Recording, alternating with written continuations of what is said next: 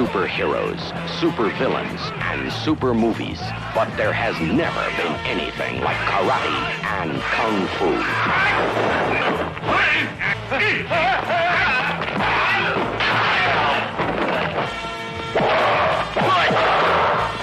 And Bruce Lee, he's the man with the fists of fury.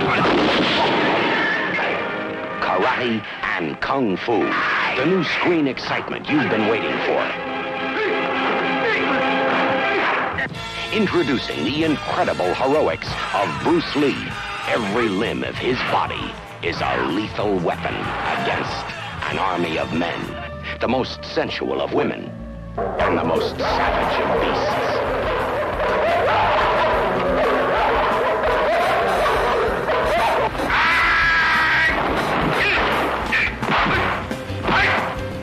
Karate and Kung Fu.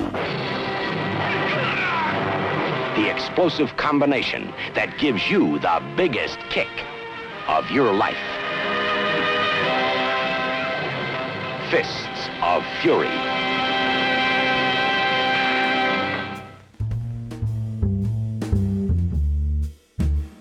I head into the theater and the usher nods me in. They know me here. I descend down the staircase behind the movie screen that only select people know about. The door at the bottom opens and I walk in. The sound of movie spoilers fill the air. The barkeep has my drink ready and motions me to the back. The rest of the crew are here already. This is my type of place and these are my type of people. Join me as we discuss the inner secrets of cinema. Have a seat in the spoiler room.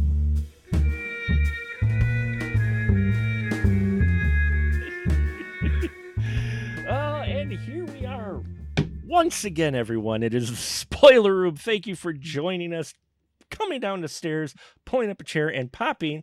Well, in this case, I'm twisting the cap off of my favorite drink. And joining us tonight as we discuss movie spoilers and closing out our one night in Bangkok with, yes, a movie I know that doesn't actually take place in Bangkok. It takes place in a town outside of Bangkok, but 12 days of the shooting footage was done in Bangkok.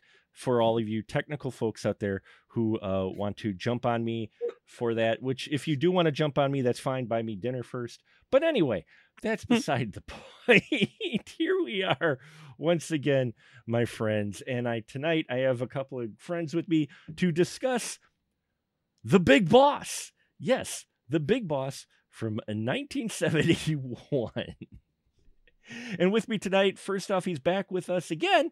He's starting to become a regular here. We are welcoming back Mr. Michael Vyers. How are you doing, sir? I'm doing well. There was a period of time where I was pretty consistently coming on, and then I just kind of fell off, and now I'm trying to make it up to y'all again and start coming on again. Well, we appreciate you being here, sir, to talk this fun, early Bruce Lee film, which I'm going to be very interested to hear your thoughts on this. And with us as well, the man who keeps coming back for more as well is none other than Mr. Ian Simmons. How are you doing, Ian? I'm doing great. The Big Boss is fun, even with that ending. Yeah, wow, just gonna go straight into he just cut right to the chase there. Fine, give the synopsis, Ian, of The Big Boss. Hey, I didn't sign up for this. No, that's what you get for jumping on that. That's fine. I jumped on the synopsis grenade. I'm gonna cheat. I'm gonna go to IMDb and see how accurate this is. Good luck with that. I checked. It's bare bones, but it's the story. It is the story. A young man, sworn to an oath of nonviolence, works with his cousins in an ice factory where they mysteriously begin to disappear. Yeah, it almost sounds the movie. Well, I was gonna say it almost sounds like the young man also starts to disappear. Right. like everyone's like Back to the Future. Well, it's not wrong because at one point one of the characters is just who we believe to be the lead character just kind of disappears, and Bruce Lee becomes the lead character. Yes, and I love that. Yeah, man, this movie was nuts. This is the second Bruce Lee film I've ever seen. Ooh. And it's this, and I'd seen the first one, Enter the Dragon, like 2 months ago. So yeah, Mm. I'd never experienced the Oh, we're gonna make you rank majesty and them. magic of Bruce Lee. Oh, so good. So much fun. Yes, 1971 is this film came out, and then it was re-released in the US, I believe, under Fists of Fury, but do not confuse it with the other movie, Fist of Fury, which he also plays a character named Chang. I think it's meant to be a sequel to Fists of Fury, which is what we're talking about, the big boss. It's hard to say with those US releases. Who knows? Does the sequel also involve like smuggling dope in blocks of ice? Because it'd be really weird if we ended up talking about like both movies tonight inadvertently. No, no, the other one is about Chang. Bruce Lee plays the character Chang, who goes to marry a sweetheart, and his master is killed, apparently. And so then he goes on a thing of revenge, I believe. It's been a long time since I've seen Fists of Fury. I can honestly say, unfortunately, I've not actually seen The Big Boss, which was why I was excited No, to. this is a first watch for me too. Like I've seen some of his other movies. I've seen Game of Death. I've seen Way of the Dragon. I've seen Enter the Dragon. But it was this and Fists of Fury that I've not seen yet. Yeah, so I had not seen this one. This is not his first film, but I think this was one of the first ones where they introduced him to the U.S. I think it might. So I think how it works, it's not Bruce Lee's first film, Right. but it might be the first Bruce Lee film, if that makes Oh, sense. 'Cause yeah, right. Because he was yep, he was a child actor, right, but he went under a different name. He was in like 30 or 40 movies before this. right. Wow. But Yeah, he, he I was didn't know acting he since was he was a kid. Yeah. mhm. I didn't know that. That's amazing. Yeah, and Yeah. and then he went to the United States, was trying to make a name for himself there. Came up with the Then idea for the TV show Kung Fu. They ripped it off. He was in, and they did it without him. He was in the Green Hornet, and when he came back home to China, to help his mom, I think like move to the United States. He was like a big star. He's like, why? But he was the local boy that was on American TV. So Yeah, he so this is an interesting movie because yeah, this was, I think you're right, the one where the first one where his name is the biggest one on the marquee, where he's the headliner yeah. basically on it. And yeah, what's your impression of this, Mike? Since this was your first view, what your initial feelings with it? Then we'll dive deeper into it. Oh, I'm torn. I'm torn because the things that I really liked about this movie, I really liked, but I just kind of felt middle of the road on it through a good portion of the film. But then that last like 20 to 30 minutes completely just won me over. Yeah. That's the best way I can describe how I felt, and part of it might have been, because I watched the dubbed version, and Yeah, that's what I watched a lot of kung fu movies growing up with the dubbed versions. Mhm. But just out of curiosity, I went back in a couple scenes and rewatched them with the subtitle version, and it's a completely different movie. Is it really? The music is completely different, Mhm. equally weird, but different. And there's just more subtlety to it, and just being able to hear Bruce Lee actually act and not what sounds like the cast of the Brady Bunch doing it for him. I feel like I felt kind of middle of the road about it on my first watch, Mhm. but I feel like I'm gonna at some point rewatch it with the subtitle version, and I think I'm gonna enjoy it a lot more. Mhm. Yeah, and then I just like I have thoughts about things that were done in this movie. I talked about it earlier about like the lead character change, which was done Mhm. intentionally, and things like that. But I feel like some of the things that weren't working for me were, I think, me reacting poorly to a poor dub. Yeah, it could be. It could very well be. Yeah, I tried to find online, but the only copy that I could find on streaming offhand was the Amazon Yeah. one, which was dubbed. and I think Freevee or Tubi had it, but it was the same version. It was a dubbed version, and I really the like. Criterion version has Mhm. like the original Cantonese language Oh, track. And just nice. Yeah, like so I was watching with my wife, and she was drawing, so she wanted to be able to focus, like watch, right. you listen to the movie while drawing. So I was like, yeah, I'll watch it dubbed. You know, I've Sure. watched a lot of kung fu movies dubbed. Yeah, I've watched some anime dubbed, and let me tell you, sometimes the dubbing, and then you have the subtitles, which would not match the dubbing at all, which makes you wonder what is this about. There's been some animes like that, so the dubbing with this, it made me wonder, how different it was versus the original, because I do try to watch it with the original and then subtitles as well, because you tend to get more. At least you get the performances, but you also seem to get more of the accurate story versus whatever they translated, especially these early ones. Because these early ones, they just grabbed, the distributor just grabbed whatever, and goes, "Hey, you want to play as Bruce Lee? What? I'll pay you for 3 days work. Okay, and here Yeah. read it." Yeah, and now like dubbing, they take more care into, Yeah. because there's Mhm. same thing with anime. Like there's big money in it now. Being accurate for sure. And Yeah. being accurate Mhm. and getting better performers and shit. But like once upon a time, they didn't care. Just Mm-mm. fuck, get it into theaters. No, that's why I love the dub version. I think it's the only version out there. There might be others. I've got 2 or 3 different DVD copies of Return to the 36th Chamber, one of my all-time favorite of all-time martial arts films. And at the end, spoiler room, folks, very old film. Check it out, though. At the end, as he's fighting the main boss in that movie, he goes, he starts fighting the guy, and he starts telling him how much of his skill he's using to fight the boss. So he's first like, "Oh, I'll use 30%." And then the guy talks just like that, whoever they have the dubbing, and they go, "And now I'll use 50%." And, they fight for a while that. And then he goes, "And now the full 90%." And I'm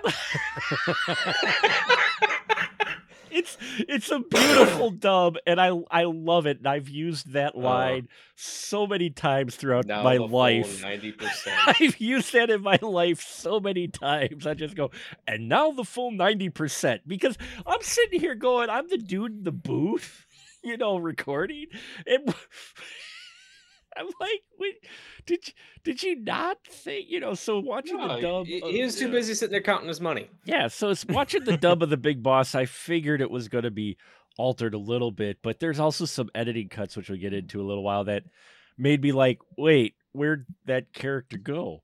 But first, Ian, I want to get your initial feelings from this first watch of the Big Boss. I mean, I loved it. Yeah.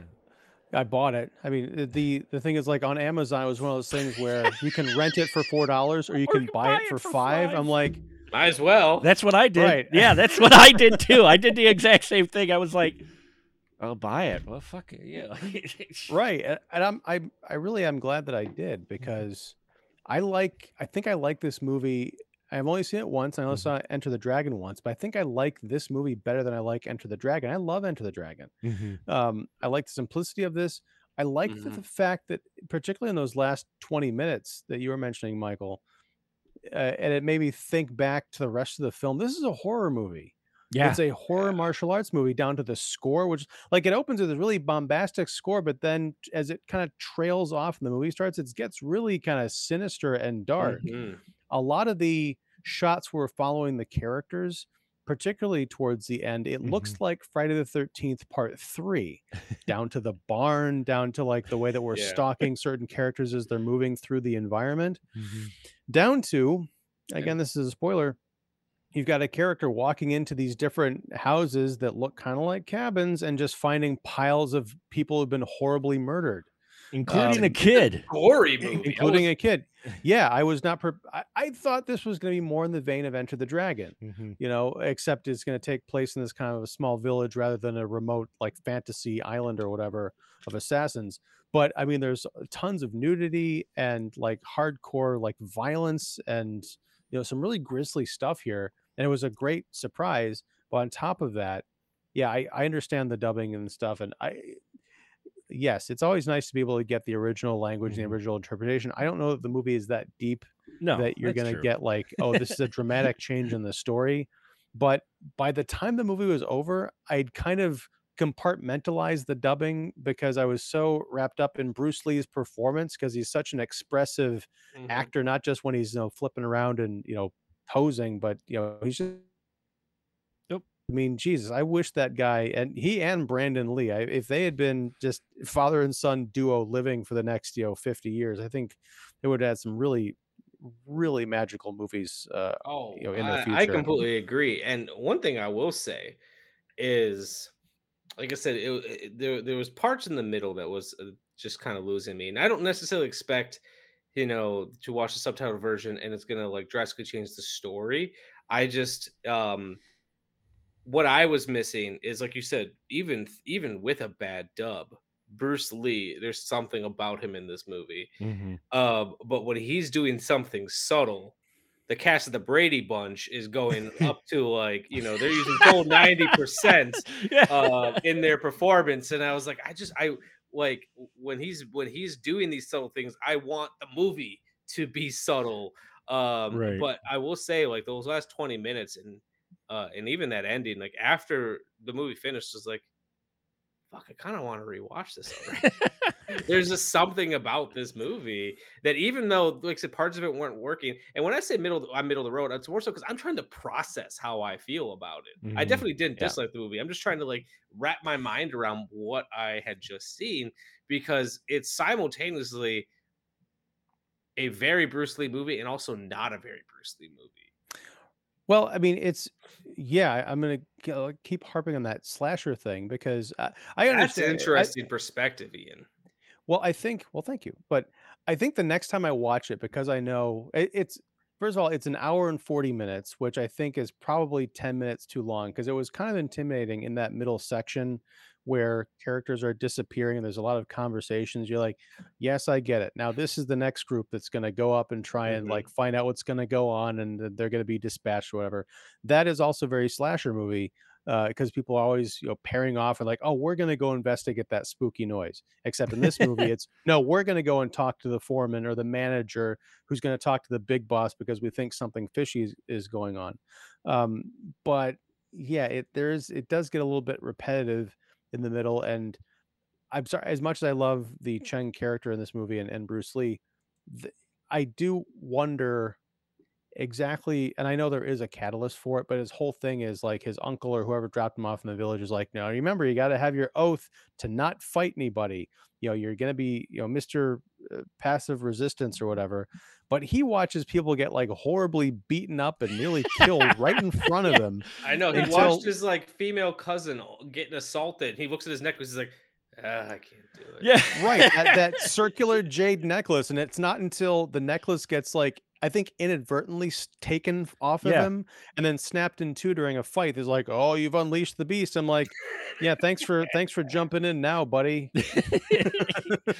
Yeah, he's just kind of standing there, and the workers getting their ass kicked, and his cousins and he's like, ah, and then someone came up to him, and he's like, no, but yeah, then they pulled he did let it slip once. He helped his buddy once, and his uncle who just disappeared. I loved it. It's like, folks, Hollywood isn't the only people who just suddenly a character will drop out and they'll draw a line of you had their uncle who like you were saying before, Ian, was going to go into and he put up a little bit of a fight or what, a protest to how his boys were being treated, and you don't really see him for a while, but everybody still acts like he's around. Nobody really talks about it. And then, like, 5 minutes later, after he hasn't been on screen for like 5 or 10 minutes, they're like, oh, well, Uncle Cho's gone. And I'm like, oh, now you notice. I'm like, where the heck you guys been? He's been gone for a while. Well, there were, like, 7 people living in this house, so it's a lot to keep track At of. least Well, I at think, least like, 7 seven. adults. Yeah, there's, like, the little kid and Chow Mei. And I hate to say it, but, like, every time they said her name, I kept inserting Chow Mein. Oh, Yeah. me and my wife had to go look it up because it's like, we're like, "Is this the character's name, or did they the American dub people choose this? Right. And we looked it up, and it's like, oh, it's Chow Mei. May. Okay, that makes Yeah. it better, at least. I mean, she was a saucy dish, but no, that's not her name. Oh, and she's such an like, oh, her relationship with Bruce Lee's character in this movie is very strange. My favorite part between the two of them is after he saves her, like, or saves her just by being there, I guess, Yeah.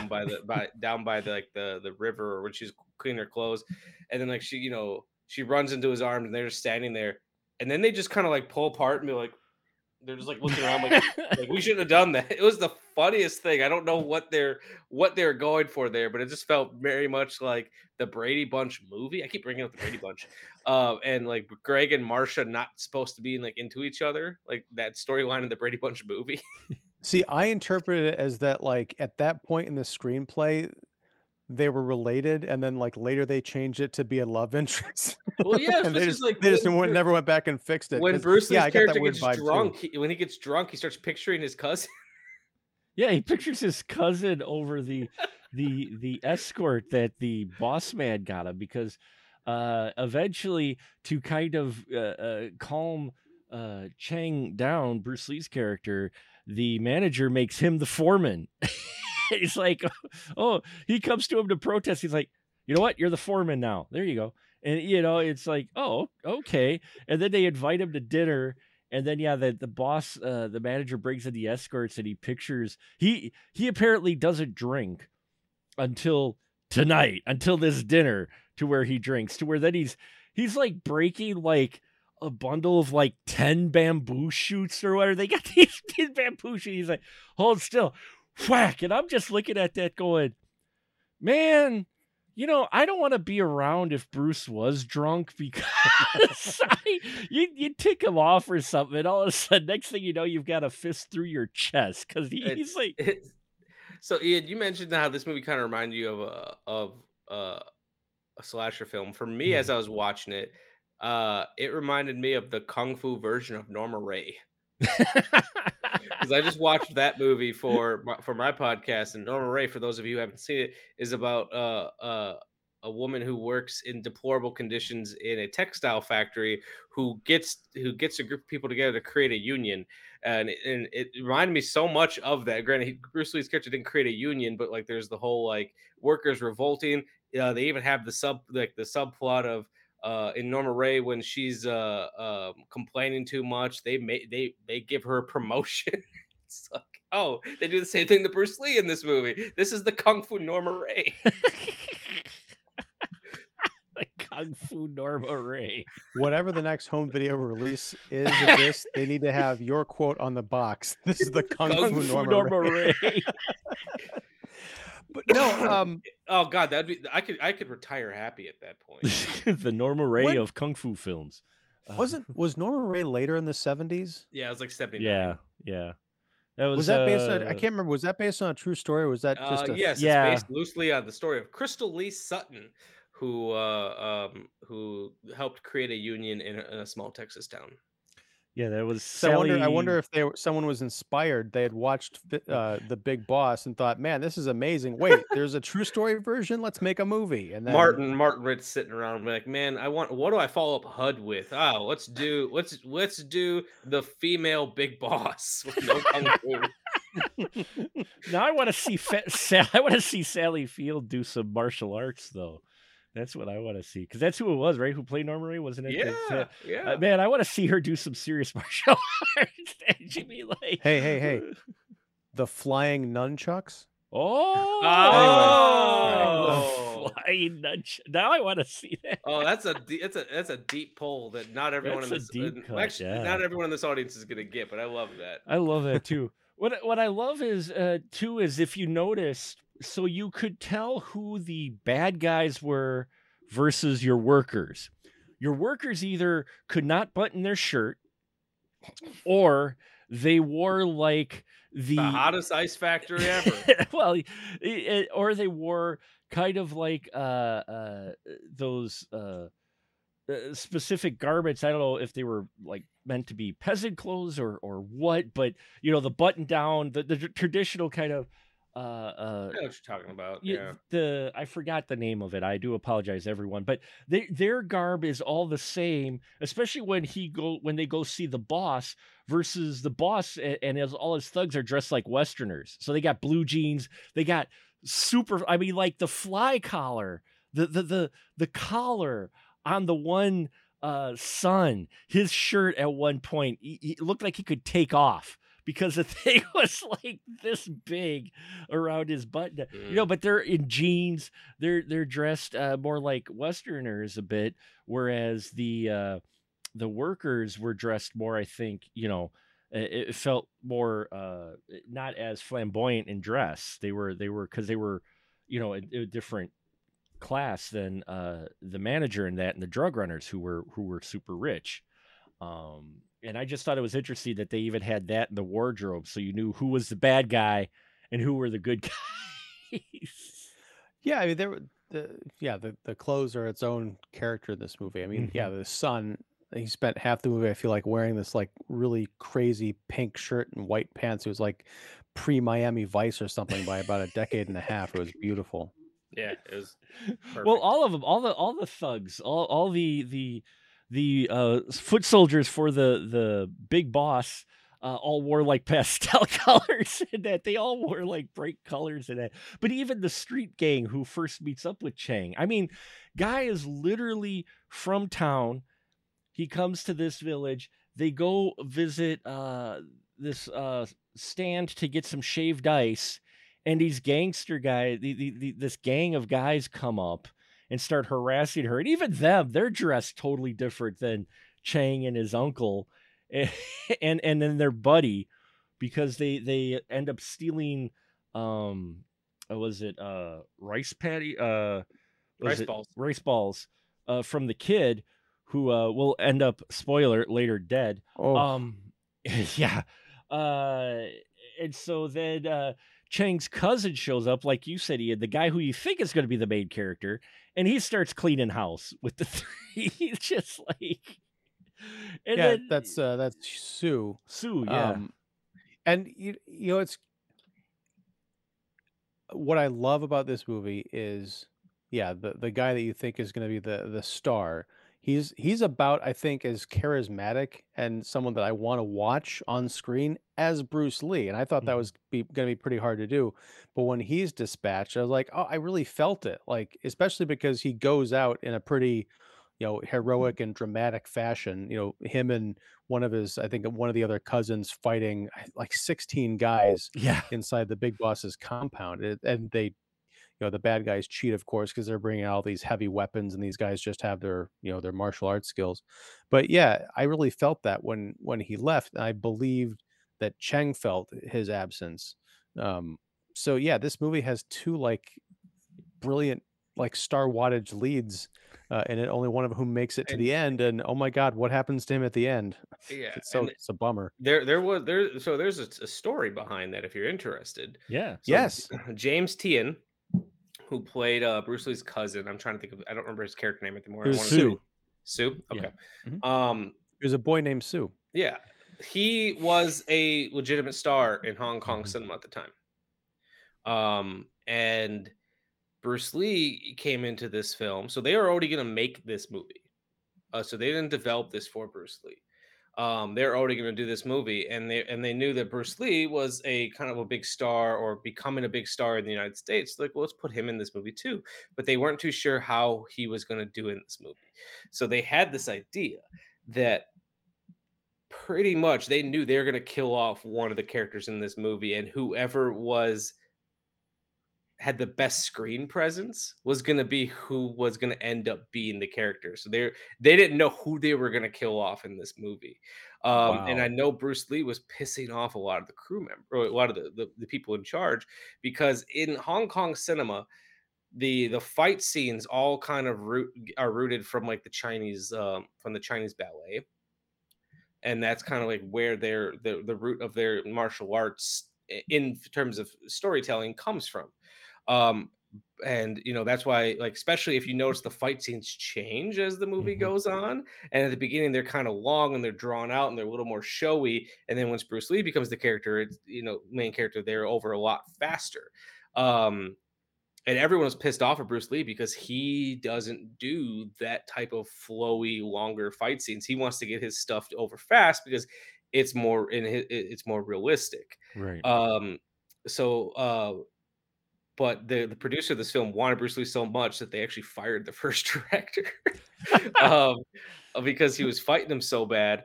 Um, and so that's actually when Bruce Lee takes over, the style of the fight scenes change. So at any point, if Bruce Lee would have just been a less than good actor, James Tien would have been the one who made it to the end of the movie. Wow. I'm glad that behind the scenes drama worked out, because I feel like Yeah. that's it's the perfect, balance. Mhm. I also like that. And I'm jumping way ahead here, but Go that ahead. penultimate confrontation where he's fighting all the people in the barn, Yeah. and then they go outside. There's a scene, I rewound it to watch it because I couldn't believe that I was seeing what I was seeing, but he punches a guy through the barn door, and it makes that Warner Brothers Yes. cartoon Yes. cutout shape in the wall. Yes. I'm like, this is not a comedy, but it's using sort of the language of that comedy to draw attention to how cool and how crazy that punch is of him putting that guy through the barn wall. It's instantly one of my most memorable scenes in a movie, and I just watched it this morning. Oh, Oh, I love that. I the minute I like, you see him punch him, and then they cut to a wide shot, and he's walking up to fight some more guys. Yeah, you see the silhouette in the background. You don't see it right away when he first punches him. You see it in the background as he's walking away. It's such a subtle payoff. It is. With how unsubtle that is, Yeah. they don't draw a lot of attention to it, and that's what makes it so fucking great. It's wonderful. Yeah. A couple of other trivia tidbits that they had from IMDb, if you folks will indulge me. Apparently, the Thai brothel, which is where our man Chen wakes up after he is drunk, and he's with the prostitute. So apparently, it was an actual functioning brothel. All right. That a Thai brothel that they actually filmed in. The extras in all the scenes except for Malalina's character were actual prostitutes who were paid by Golden Harvest than they would normally receive in a day by their clients, so that they could appear in the film. So only the actress and Bruce Lee were the paid actors, and everybody else actually worked at that brothel, which was an actual brothel. wow. And I remember just being surprised, like, that there was so much nudity in this movie. Yeah, that Because, like, surprised me. I don't associate that with Bruce Lee, and especially because, like, they just didn't usually show that type of stuff in Hong Kong cinema. Well, just martial arts films in general, you don't Yeah. normally see a lot of, unlike Italian horror, where if you don't see it, you're surprised. In in the martial arts movies, you're very surprised if you do see it. If you do see it, it's usually brief and not necessarily in a love scene, which you actually get a love scene here, which she our man Chang's passed out cold, right? But she's all like, "Oh damn, I've got Bruce Lee in my bed." He's all like chiseled in it. She's like, "Well, I don't care if he is passed out." So she just whips the clothes off and goes, "Okay, I'm gonna, we're gonna lay in bed here." And then of course they do the fade out. The classy fade out. The classy fade out. Yes. Help me out here, something. Maybe I think I had like a hangover from Enter the Dragon, where Bruce Lee played a guy who was recruited by the government. He was like an undercover agent to go to this island to discover and break up this crime ring. Mm-hmm. When Cheng gets promoted to foreman, and then when he's doing the whole like dinner and getting drunk thing, there's a part of me who was thinking that he was doing that to infiltrate the big boss's business.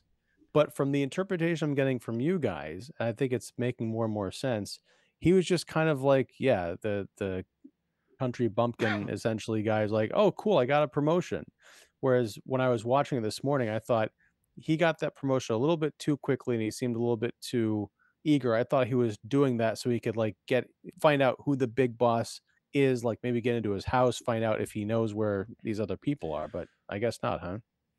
No, I never actually took it like that. I just took it that he was in over his head. He didn't know who, he had a fully pure intention of trying to figure out what's happening to his buddies, and he's taking the manager's word that the boss is going to go to the cops, which the boss ain't going to go to the fucking cop. But Yeah. he, you know, but I think he was trying to give everybody the benefit of the doubt and just trying to grow along with this, not realizing what he's got himself into um until it was too I, late. you know, I agree with that interpretation, Mhm. and for that reason, I kind of think, and I know I've been gushing over Bruce Lee.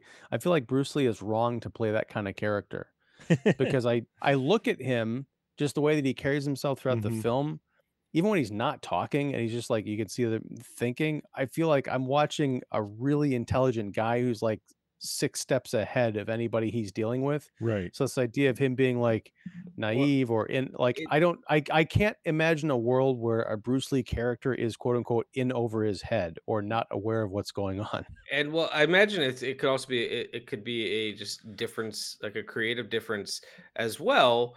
Um, because like it almost feels like he's playing in his head one character that's different than the character that he was written to play. Yeah.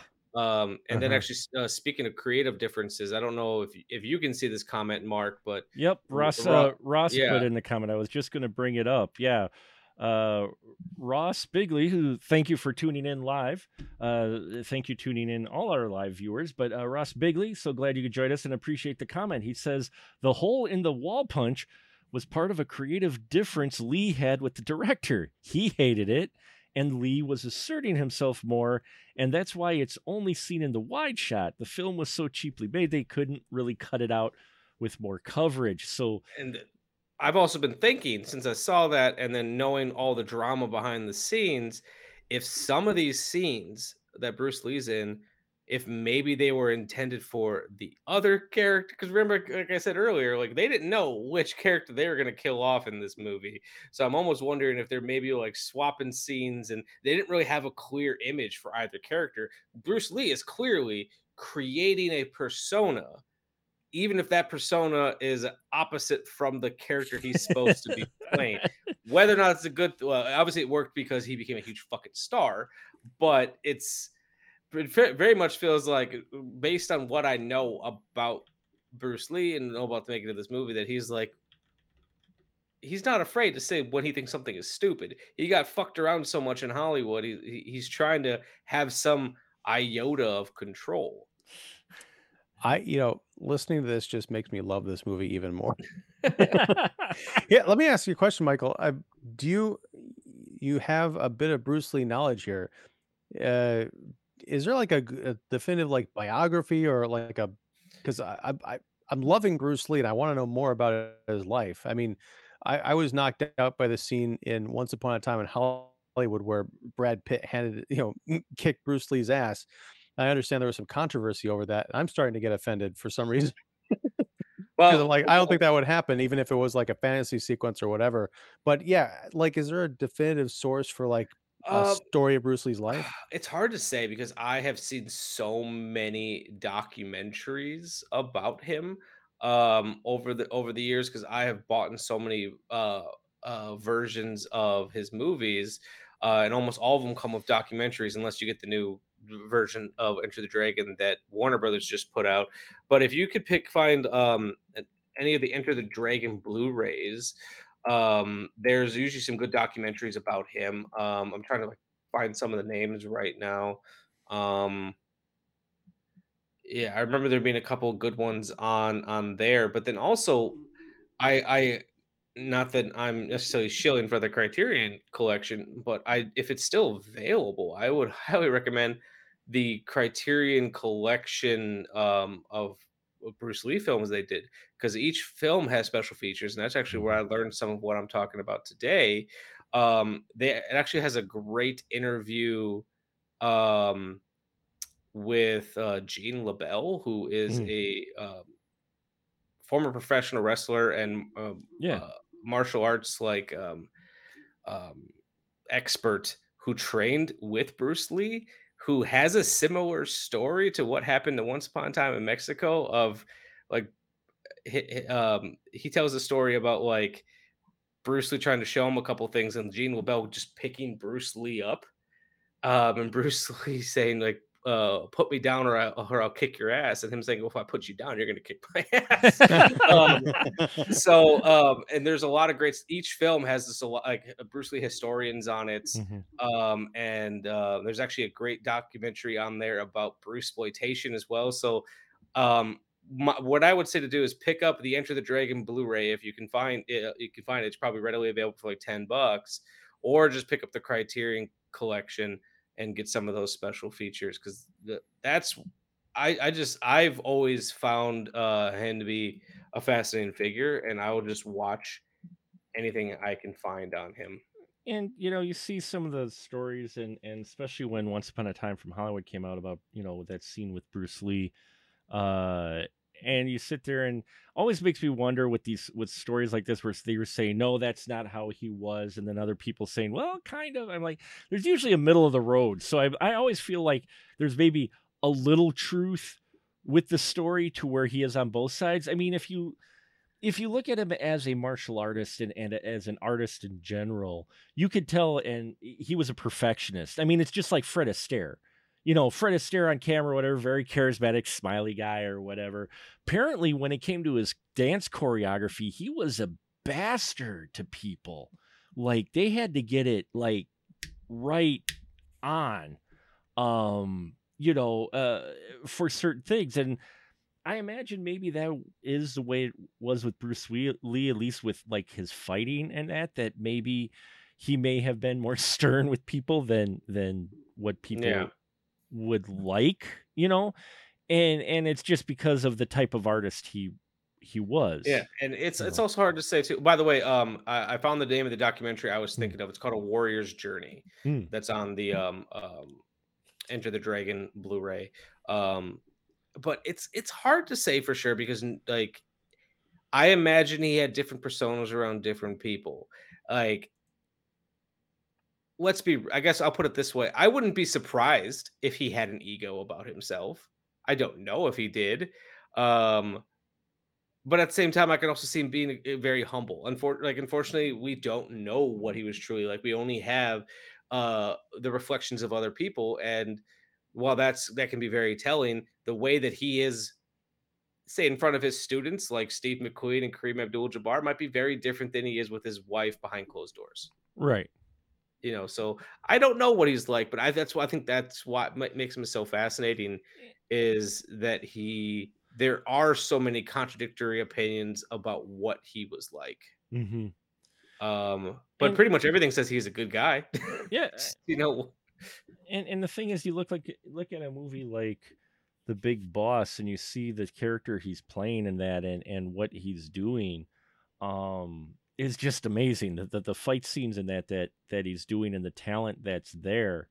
You're just drawn to his personality, and to have a big personality like that, I think, may come with either a certain attitude or whatnot that may be off-putting to people, some people, just the way he is. But on screen, well, and I man, also imagine some of that has to be like he's, the whole point of his fighting style that he helped develop, Jeet Kune Do, was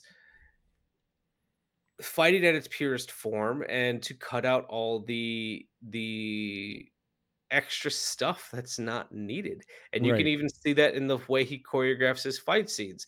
The way that James TN fights with a lot of posturing, and usually it's like one person after another all jumping in, and Hmm. it's very dance like, whereas Bruce Lee, he only has a couple kicks and punches, but he finishes his stuff fast. Yeah. Like Well, he was trying to figure out how to do these fight scenes and fighting in general, and just cut it down to brass tacks. mhm. What do Yeah, you I need? mean, well, when he's fighting the big boss at the end, I mean, forget about the finishing move, which is one of the most spectacular bits I've ever seen with the Kick the with knife. the knife. The knife flies into the air, he kicks it, and it goes and rockets right into the guy's stomach. And Oh, they did so he do good. like was he ripping, like he was digging his claws into the guy's chest Yeah, or yeah, something? It his looked like fingers the because ultimate titty twister. yeah, Yeah. yeah, he did. Oh yeah. His fingers, because he didn't have a weapon, hence your fist of fury. He took his fist and he was, "Pah!" and he just shoved his fingers into his lungs, basically, his Right, and you fingertips. saw the blood coming out of the bag and Yeah. everything, but in the fighting, as they were kind of sparring with each other, I love that some of the wide shots where they're sort of, like, sussing each other out, and they, like, Mhm. make a couple of quick strides forward and then back, almost like you imagine scorpions fighting or dogs when they're, not quite ready to pounce, but yeah, there was something very, like, primal, in the way that they were doing it, and I felt like they were gonna well, they were trying to kill each other, but I didn't feel like I was watching, as you put it, Michael, something like a ballet. I thought I was watching a couple of very well trained artistic scrappers. Yeah, and it's what I love about the way that Bruce Lee composes his fight sequences is, like I said, any other most of the kung fu movies you see, or the way, and it's not to say that it's bad, it's just a different way of doing it. Right. There's a lot of back and forth and a lot of just excess movement, which can be fun, it can be exciting, it can be all those things, don't get me wrong. But like what I love so much about that final fight between Bruce Lee and the Big Boss is it's a lot of like just kind of staring each other down. Mhm. It's trying to figure out what is it. It's like playing mental chess. It's like, what is this person going to do? If they do this, can I do this? And they have to decide split second. It's not a lot of flips and moving, and it's like, okay, I'm only going to have one or two shots, and they have to count. So I need to kind of get an idea of they're like sizing each other up, and it's like watching a duel in a western. Like, Well, who's going to move first and who's going to get the upper hand? Yeah. it reminded me far more his fight scenes, especially in this one with the Big Boss, more like a samurai fight than the normal martial arts flair fight that you see. Yeah. Like you're saying, one of my favorite fights of all time, and it doesn't last long at all, and I'll invoke it, is Seven Samurai. When you're first introduced to, I forgot his name offhand, the quiet one, the quiet assassin, though, where they come upon him dueling with another guy, and it's not flashy. All it is they're standing in a field, the two of them with their swords raised, and then one would change position and the another one would change his position and one would move his foot and the other one. They hadn't touched each other. There's a space in front of them, but it was like you were saying, Mike, the mental chess going on Mhm. of, okay, he's in this position. What kind of moves is he going to do? And you do kind of get that here. Like Big Boss comes out and he surprised him with the knives at first. So then, Chang changes his approach to how he's fighting the Big Boss when when the knives come out. He changes it up and he's more calculated and he's more, you know. And then I was surprised at how it ended too, because I mean I love the kick. I love the kick knife. I was like, how are they going to end this? How are they kick knife and then figured like, "Brah," and I'm like, okay, didn't expect that. but but then what you don't expect as well is the police show up Yeah. and they arrest the good guy. Because I Chow Mei went to He- get the cops because she escaped, because she was initially going to be given to the boss for God knows what, and she escapes and gets the cops, and the cops come and arrest Chang, and I'm like, wait. Well, you're not wrong, but I read that ending a little differently. Mhm. I imagine they took him into custody because they have to like figure out what the fuck happened Sure, here. You sure, just yeah, murdered someone. But I took that ending as less that he's being arrested, Mhm. like, and more so he's choosing to go Oh yeah, because he took he you yeah, know he went against this vow that he had, right, to the point that he took another person's life, and things escalated to a point that I don't know if he necessarily felt comfortable with internally. So it's almost like, this is what I deserve. That's the way yeah. that I read it. which is still you keep getting arrested, but you can't arrest a dead guy, Mark. What? I was honestly, once I saw the way this was going, I was surprised that they didn't just kill him, because like you get the feeling that the local authorities are just in the big boss's pocket. I mean, he's got free reign of that entire town. I understand what you're saying, Mike. I got to think about that one, because there's almost this idea of like a greater, almost like a karmic punishment for unleashing the beast. But I love that you just saying that.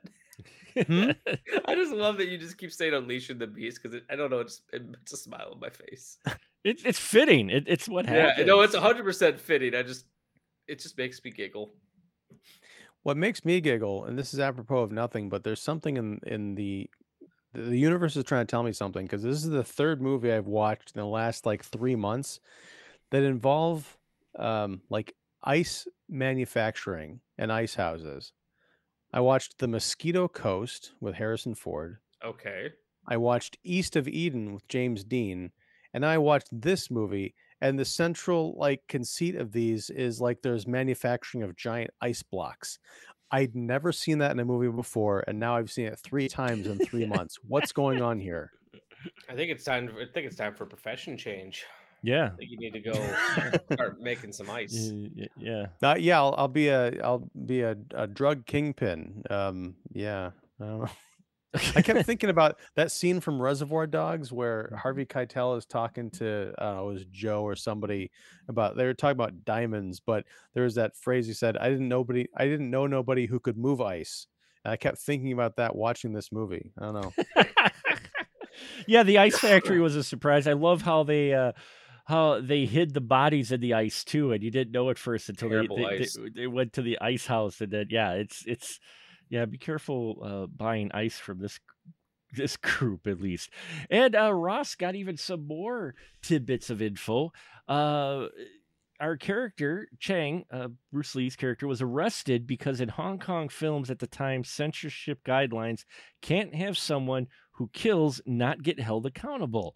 Oh, interesting. It was only a couple of years later that those guidelines ended. So, whether or not afterwards, I always love kind of imagining sometimes some of these films, what happens in the, after the credits, or what's happening in this world. Maybe he does let go, but on screen anyway, last time we see, he's getting arrested, and wow, that's because of censorship. And I think it works though. They work it into the story to where it works, to leave it kind of like, well, wait, is he going to get arrested? Will he confess everything and then let go? I mean, because I imagine once he shows the ice house blocks have drugs in them, the cops and people, they'll go, oh yeah. Well, okay, yeah. But think about it this way, going back to the slasher movie analogy, it's kind of like when the cops show up, to Crystal Lake after Jason's gone on a rampage. Imagine if Jason hadn't been killed by a counselor. He was just like there, like one of the counselors said, hey, there's a whole bunch of dead bodies at the location, and there's one guy left standing. The cops show up, there's bodies everywhere, and there's one guy with blood all over him and wounds. They take him into custody. Yeah. So I mean, I like that he did though. I liked they didn't like do a freeze frame, because after he kills the guy, that 70s wonderful 70s freeze frame, like, okay, we're ending it now. That's it. It just ends. I miss freeze frames. But I got my fill of snap zooms. Oh yeah. There's snap zooms. I love snap zooms, and Mark, when you do eventually get to see my film No Soliciting, I have 3 snap zooms in that movie. Well, 3 zooms. Only one of them's technically a snap zoom. I fucking love them. Oh, they're great. They're so effective. For some reason, and there's no reason for this thought process whatsoever, but my brain's just tangenting right now. Where I was thinking, it's like, oh, what would happen to Bruce? Like, what would Bruce Lee be doing? Like, his character be doing in prison? And I was like, oh, he'd probably just be sitting there silent and probably not do anything. But it's like, that would be boring. What if instead it was like Terminator and he just kung fu's the shit out of everyone? Remember the police officer, like the police station scene in the first Terminator? Yeah. Just imagine that, but with kung fu. His character wouldn't do that, but I've been sitting here thinking, Man, No, that'd be a cool fight scene. no, but I could easily see the sequel to the Big Ball. And now we're just off on a tangent, folks. I apologize, but this would be fascinating to have Chang. He is arrested, put into jail, and then you have folks who were loyal to the big boss that he killed keep trying to start shit with him in jail. And so now you've got this guy in prison jail to where he's just beating the crap out of people in prison all the time. Or those Shank him in the shower, and you do a kung fu version of Maniac Cop. There you go. Those people that who he helped at the ice factory help him escape, and then he creates like an Apocalypse Now style like cult in the middle of the woods. They'd be priests. He'd be teaching them the way of the way of water. The way of water. It'd be that's the whole En Bak thing. We just taught you how to kill someone in 8 different ways through Mai Tai. Now don't use it. Okay, go off into the world now. Wait, what? We tell you. Yeah, that's like here. It's like, well, I made the promise. I could kick everyone's ass right now and protect everyone, but I made this promise, so I'm just gonna, I'm just gonna chill. Yeah, it's about restraint. It's about restraint. Yes, just because you know how to kill someone with your finger doesn't mean you should. Well, no, I'm not saying he should go around killing everybody, but I mean, still, anyone could do it. If anyone could do it, Mr. Knife Kick himself. It'd be Bruce Lee, who I love watching his fights because every move is calculated.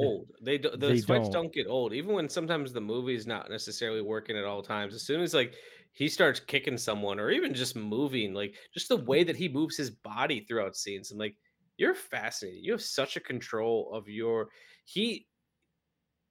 like I said, he's not. By the time he does the Big Boss, he's no stranger to acting. Right. But he hadn't had the persona at that point. Like, if you were to see this movie, and I think it's almost shocking that this is the first Bruce Lee movie because he's so comfortable as this person on screen. I mean, that probably goes back to his expectation for himself, Yeah. He's like, maybe he if he didn't understand this was going to be his big crossover movie, maybe he really wanted it, so he wanted to just like put everything out there, especially if as you're saying, Michael, there was all this behind the scenes stuff where he has to just turn on the charisma, like bring all of his skills to the fore and turn in a memorable performance. Otherwise he's gonna end up dying halfway through the picture. And if that would have happened, we probably wouldn't have. He might have made a couple more movies, but Bruce Lee wouldn't be a superstar. Well, it also makes me think about like adversity. If this had just been a regular movie and he was brought on to play, the Sue character who didn't make it or whatever, or maybe he was the character that lived. I don't know. I feel like there's all these great Hollywood stories about the thing that the unknown X factor that came in and was like the darkest hour for everybody that they had to overcome in order to make this piece of art. And cinema was kind of forever changed because of this circumstance that no one could have predicted. If this been an easier shoot or like a conventional shoot, like you're saying, we might not have had Bruce Lee as we know him today. And I think one thing that could be part of it too is he's no stranger to superstardom, not in the fact that he was one, but at the time to make money in when he was living in America, he was training kung fu to celebrities. Some of the people he trained were Steve McQueen and James Coburn and Kareem Abdul-Jabbar, these larger than life personalities. So I'm sure just hanging out with these people who are larger than life, he probably picked some stuff up about like what I need to do to get on their level. Because I can't imagine you hang out with, if you're hanging out with Steve McQueen long enough, if you didn't pick something up, there's something wrong. Because that guy just oozes cool. He does just ooze cool. There's actually a number of deleted scenes apparently. First off, you're right about the gore. To just jump back for just a minute. Unexpected. Unexpected. When the guys first off the two cousins with the saw in the ice shop. I'm like, they stretch it. I'm like, wait, are they going to? And then I expected them to like cut away like normal, you know, but no, they blood and they chop these Someone had guys been to watching like pieces. a Herschel Gordon Lewis movie before they made this. They Did they just did. get Blood Feast over in Hong Kong at this time? Right? Color Me Blood Red or something. I'm Yeah. like, it's like, wow. I did not expect the way some of these folks died and showed on camera. I Yeah, did and it not wasn't just expect. like for people out there who are watching this and haven't seen the movie yet. It's not just like a little bit of blood coming out their mouth. Like, no, Mm-mm. it's no, don't. It's not like Kill Bill geysers of blood, but it's still pretty gory for 1971. Dude takes a saw to the head. There's a guy who takes Yeah, a saw to the head for crying out loud. I mean, doesn't the big boss's son like take an axe to the back and then he yeah, falls onto it? yeah, yeah. Or there's the one guy. I think I forgot who it was. I think maybe it wasn't Chang. It was our Sue, I think, maybe. But he headbutts one guy, and then all of a sudden, all this blood just starts coming down the Yeah, side of the guy's face. It's like, oh damn. it's I realistically will how a say, headbutt would go. Yeah. Yeah. I this is something else I had never seen before, but the final fight between Chang and the big boss's son, Mhm. Chang, I don't know how to describe it except he punch bitch slapped him. Yeah. Like Yeah, it was a punch, but it was also like a yeah, Like, but it was like a like yeah. like he turned his fist into a giant club and just it was amazing. it was. I did not expect that at all. But yeah, I mean, but with the deleted scenes, there's a lot of more graphic scene, I guess, with the two cousins with the large circular saw is even more graphic than that. There was a longer scene between Sue and Sue Chung featuring a shot of Sue with blood literally squirting out of his head due to a knife attack. Mm. They also had a scene apparently that before he goes fighting, he goes back to the brothel. He picks another woman who was in a red sweater who was actually in one of the earlier scenes, and they strip down and they complete the transaction, and then he puts all of his money on her belly while she's sleeping, the rest of his money that he has, and he grabs the bag of prawn chips that are on her counter, which is why he has chips when he I was comes out wondering of the about taxi. Apparently, is that's where he got those from. And then, of course, glorious. we get you look at this movie, and I know he was he was big and he was in other films, but there are so many things in this film that you end up seeing replicated in other martial arts films going forward after this movie, including the blood tasting. We get the infamous Bruce Lee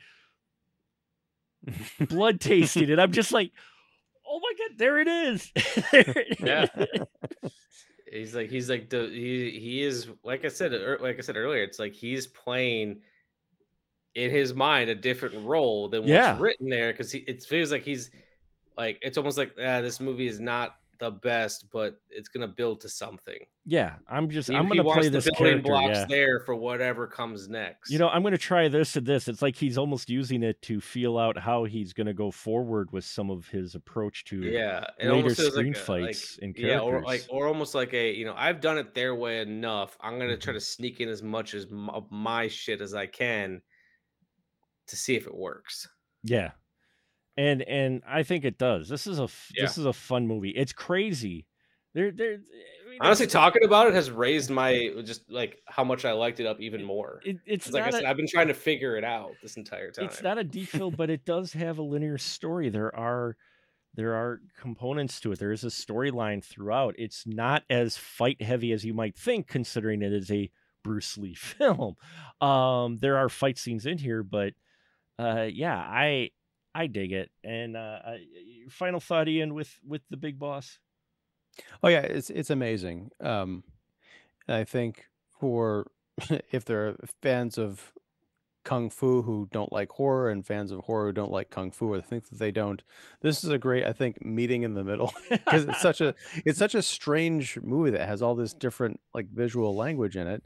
Plus these, beautiful Bruce Lee fight scenes and that wonderful ending. Whether or not we can figure out what happened after he got taken into custody or let himself get taken into custody, it is a shocking thing because i- nowadays conventional film storytelling is you've got the corrupt guy who's in charge of all the cops, you've got the good guy who goes up against the system, and the cops show up at the end after the big boss is felled and is like, oh yeah, this guy was corrupt and I took care of all these criminals and they were running drugs and all this other stuff.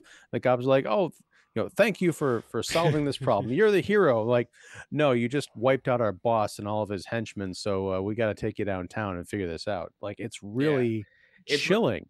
yeah, It's not a and happy ending. It has no. all of this setup for the happy ending, but then it's just like pans out like, oh wait, we're done, what the It's almost like so I talked about it before, but like a day or so before I watched this, unrelated in every way, I had just watched Roman Holiday. Hmm.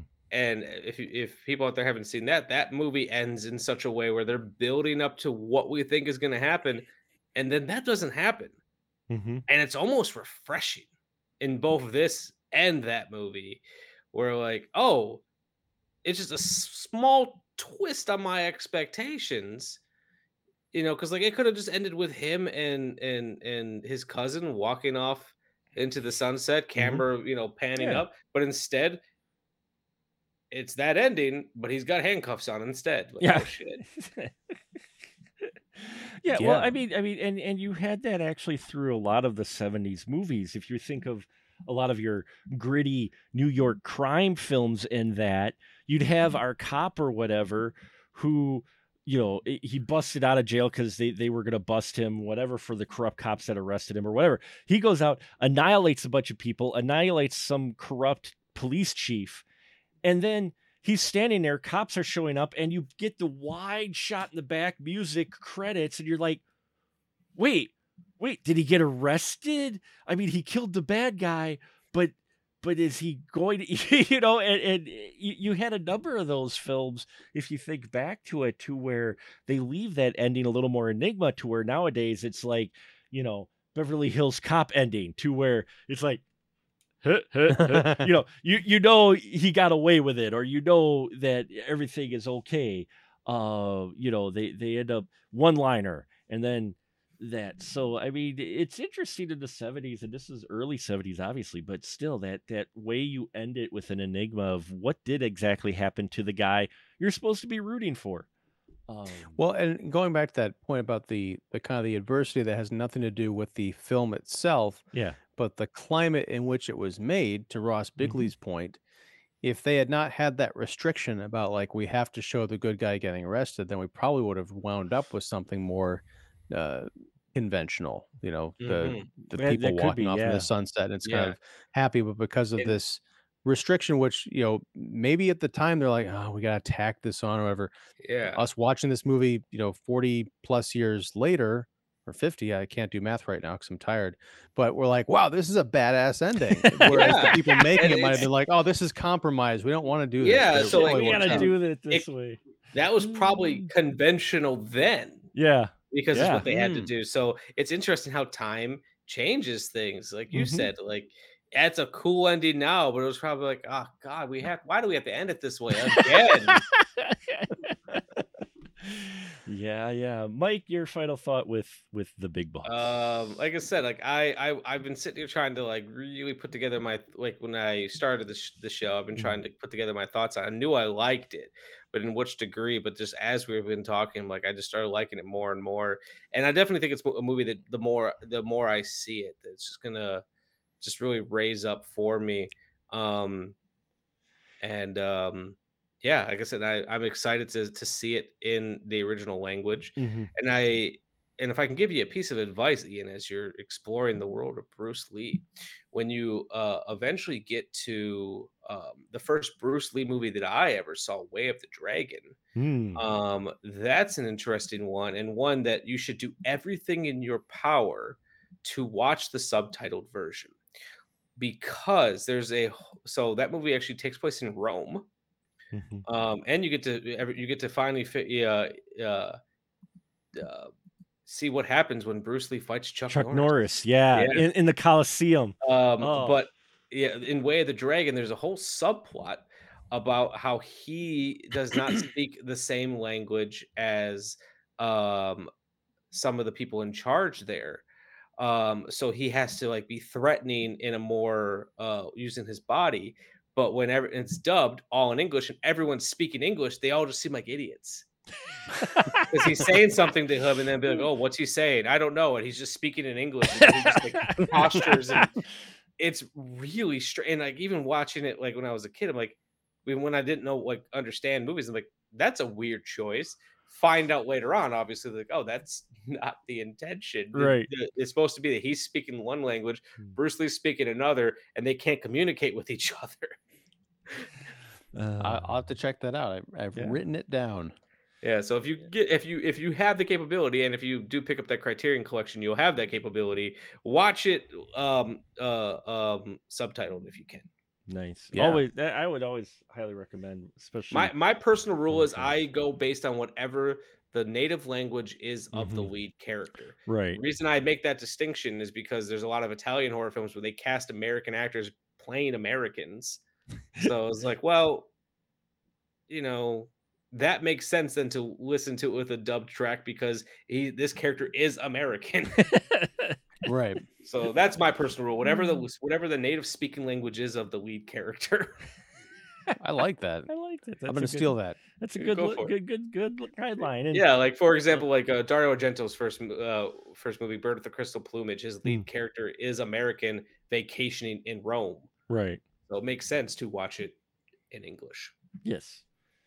Excellent advice, Mr. Vyers. Thank you so much. And yeah, for me, I dug this film quite a bit. I love watching early works like this because you can see the start of what the performer would develop later on as their style, kind of some of their signature stuff, and seeing who rips them off. I mean, we had the same thing when we did the 8 weeks of Alfred Hitchcock. We did 8 weeks of Alfred Hitchcock here on the podcast. Check it out, folks, on our channel. Scroll way back. It's in our hundreds, the episode. But we did 8 weeks of Hitchcock, and I tried to cover Hitchcock films we had not watched before. And you watch those films too, and you can see not only a style of Hitchcock come through all of his films, and it happened even when we watched The Vanishing Lady. You can see early stuff, to some of his nuances in that come through, but you could also see what people borrowed from. And if you watch The Big Boss, you're going to see a lot of things in here that you realize martial arts films would borrow from for ages. Even still maybe today a little bit, but definitely when the martial arts films started to make their craze in the US, and the films, they're more and more prevalent. You can see the influences that especially Bruce Lee had on martial arts films and how to approach them as far as your characters go. And you can see that early's in The Big Boss. So there you have it, folks. Thank you so much to Ross Bigley for wonderful bits of trivia. Much appreciate you tuning in. All of our live viewers, thank you so much. And now, as always, this is where I give my wonderful guests, the panel here, who are so kind enough to come on our show, the license to shill. So, Michael, please shill away. Floor is yours, sir. So you can find me and all of my ramblings at the Shameless Picture Show, which is the podcast that I've been doing for 7 years.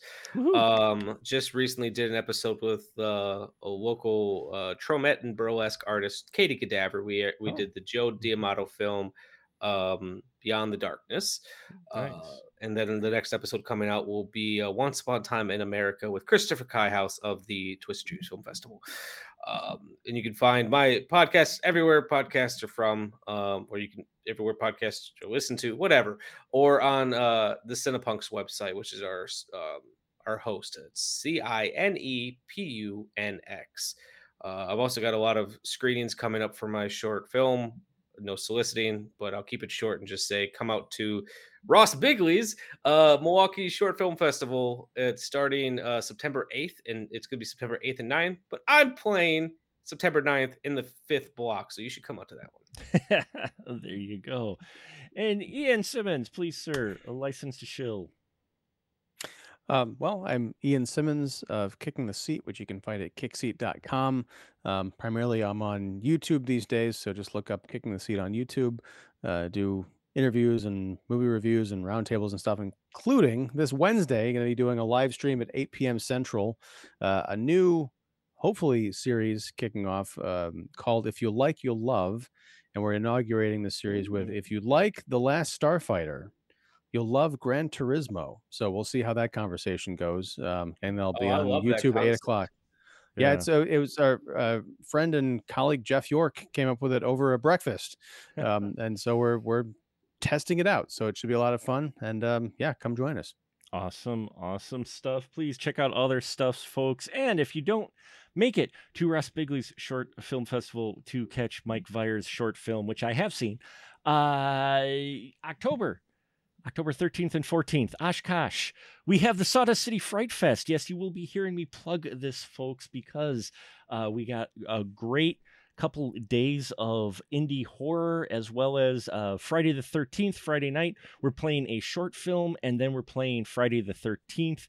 I think it is Part 2, I believe. Part 2 is what they're playing there. And then the next day, we've got a whole lineup, mostly of Midwest, but not all, but mostly Midwest or Wisconsin-produced horror, because that's our focus, is we want to bring focus to our wonderful state and the wonderful film community, not only here, but in the Midwest. That is farthest from it, probably could be from Hollywood, but it doesn't mean it isn't Hollywood-like. And so, yes, Mr. Vyer's movie will be playing at the Sawdust City Fright Fest, along with some wonderful features. We've got The Headmistress playing, which is produced here in Wisconsin. Actually, it was shot in some of my old stomping grounds. Check out my interview with the directors I did with them back in the springtime.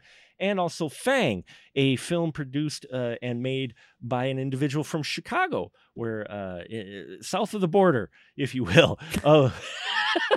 And it's a wonderful film starring Lynn Lowry in an interesting role. She kills it in that movie, as well as a whole bunch of other shorts, including Mike Vyers. So 13th and 14th, Sawdust City Fright Fest. Hey, what better way to spend your October than watching some indie horror? And what better way than to listen into more podcasts? Thank you so much, folks, for tuning in and checking out our little sliver of the internet. Just to let you know, next month I do have a theme, but it's not cannibal theme.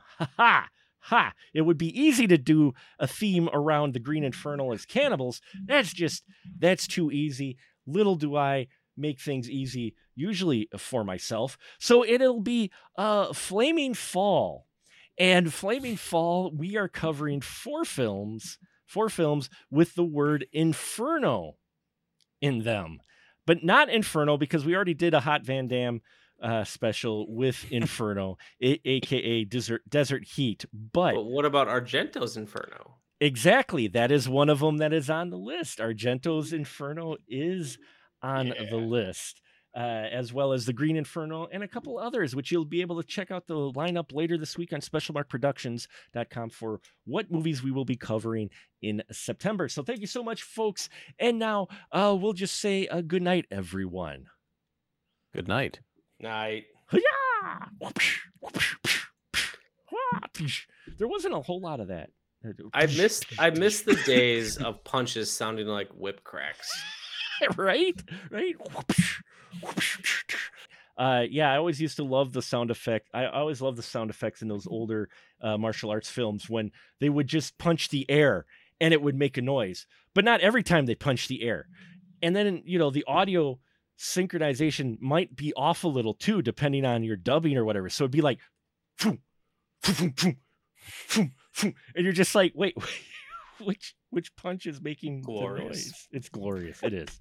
And what's glorious is, thank you so much, gentlemen, both of you, for joining me as always. I very much appreciate it. Also, Mark, I don't think it's the dubbing that's off. I think he's just so fast the cameras can't catch him, and the sound effect is coming afterwards. It's like thunder and lightning. Yeah. It's like thunder and lightning. You won't even hear it until after you feel it. Nice. Is All right. that a tagline for a movie? Because it should be. That should be. No, I just made that up. But now write Shit. that down. That's a great tagline for a movie. Yes. You write a whole movie around a tagline. Why not? Hollywood does it all the time. Hey, Roger Corman, So- it used to be his business. Tagline and a poster. There you go. That's the canon way, right? You come up with the promo poster first and who's going to be in it. Then you sell the rights to it. Then you go ask the actor if they want to be in the movie. You just sold the rights to distribute. Or I like the Lloyd Kaufman way, where he'll find a movie that has, say Kevin Costner in it with like in the background, and then just put him on the poster. Whatever it takes, man. Yeah. Whatever it takes. Hey everyone, looking for more Spoiler Room goodness? Then head on over to patreon.com/specialmarkproductions, where you can get access to even more wonderful podcast content. Hear the conversation that happens before the live broadcast. You can also get access to an exclusive VIP episode that you vote on that's especially for you, or get early access to all our videos on YouTube, plus more. So check it out there, folks. And the more you do there, the more we can do here. And remember, with the Spoiler Room, the conversation is fresh, but we do spoil the movies.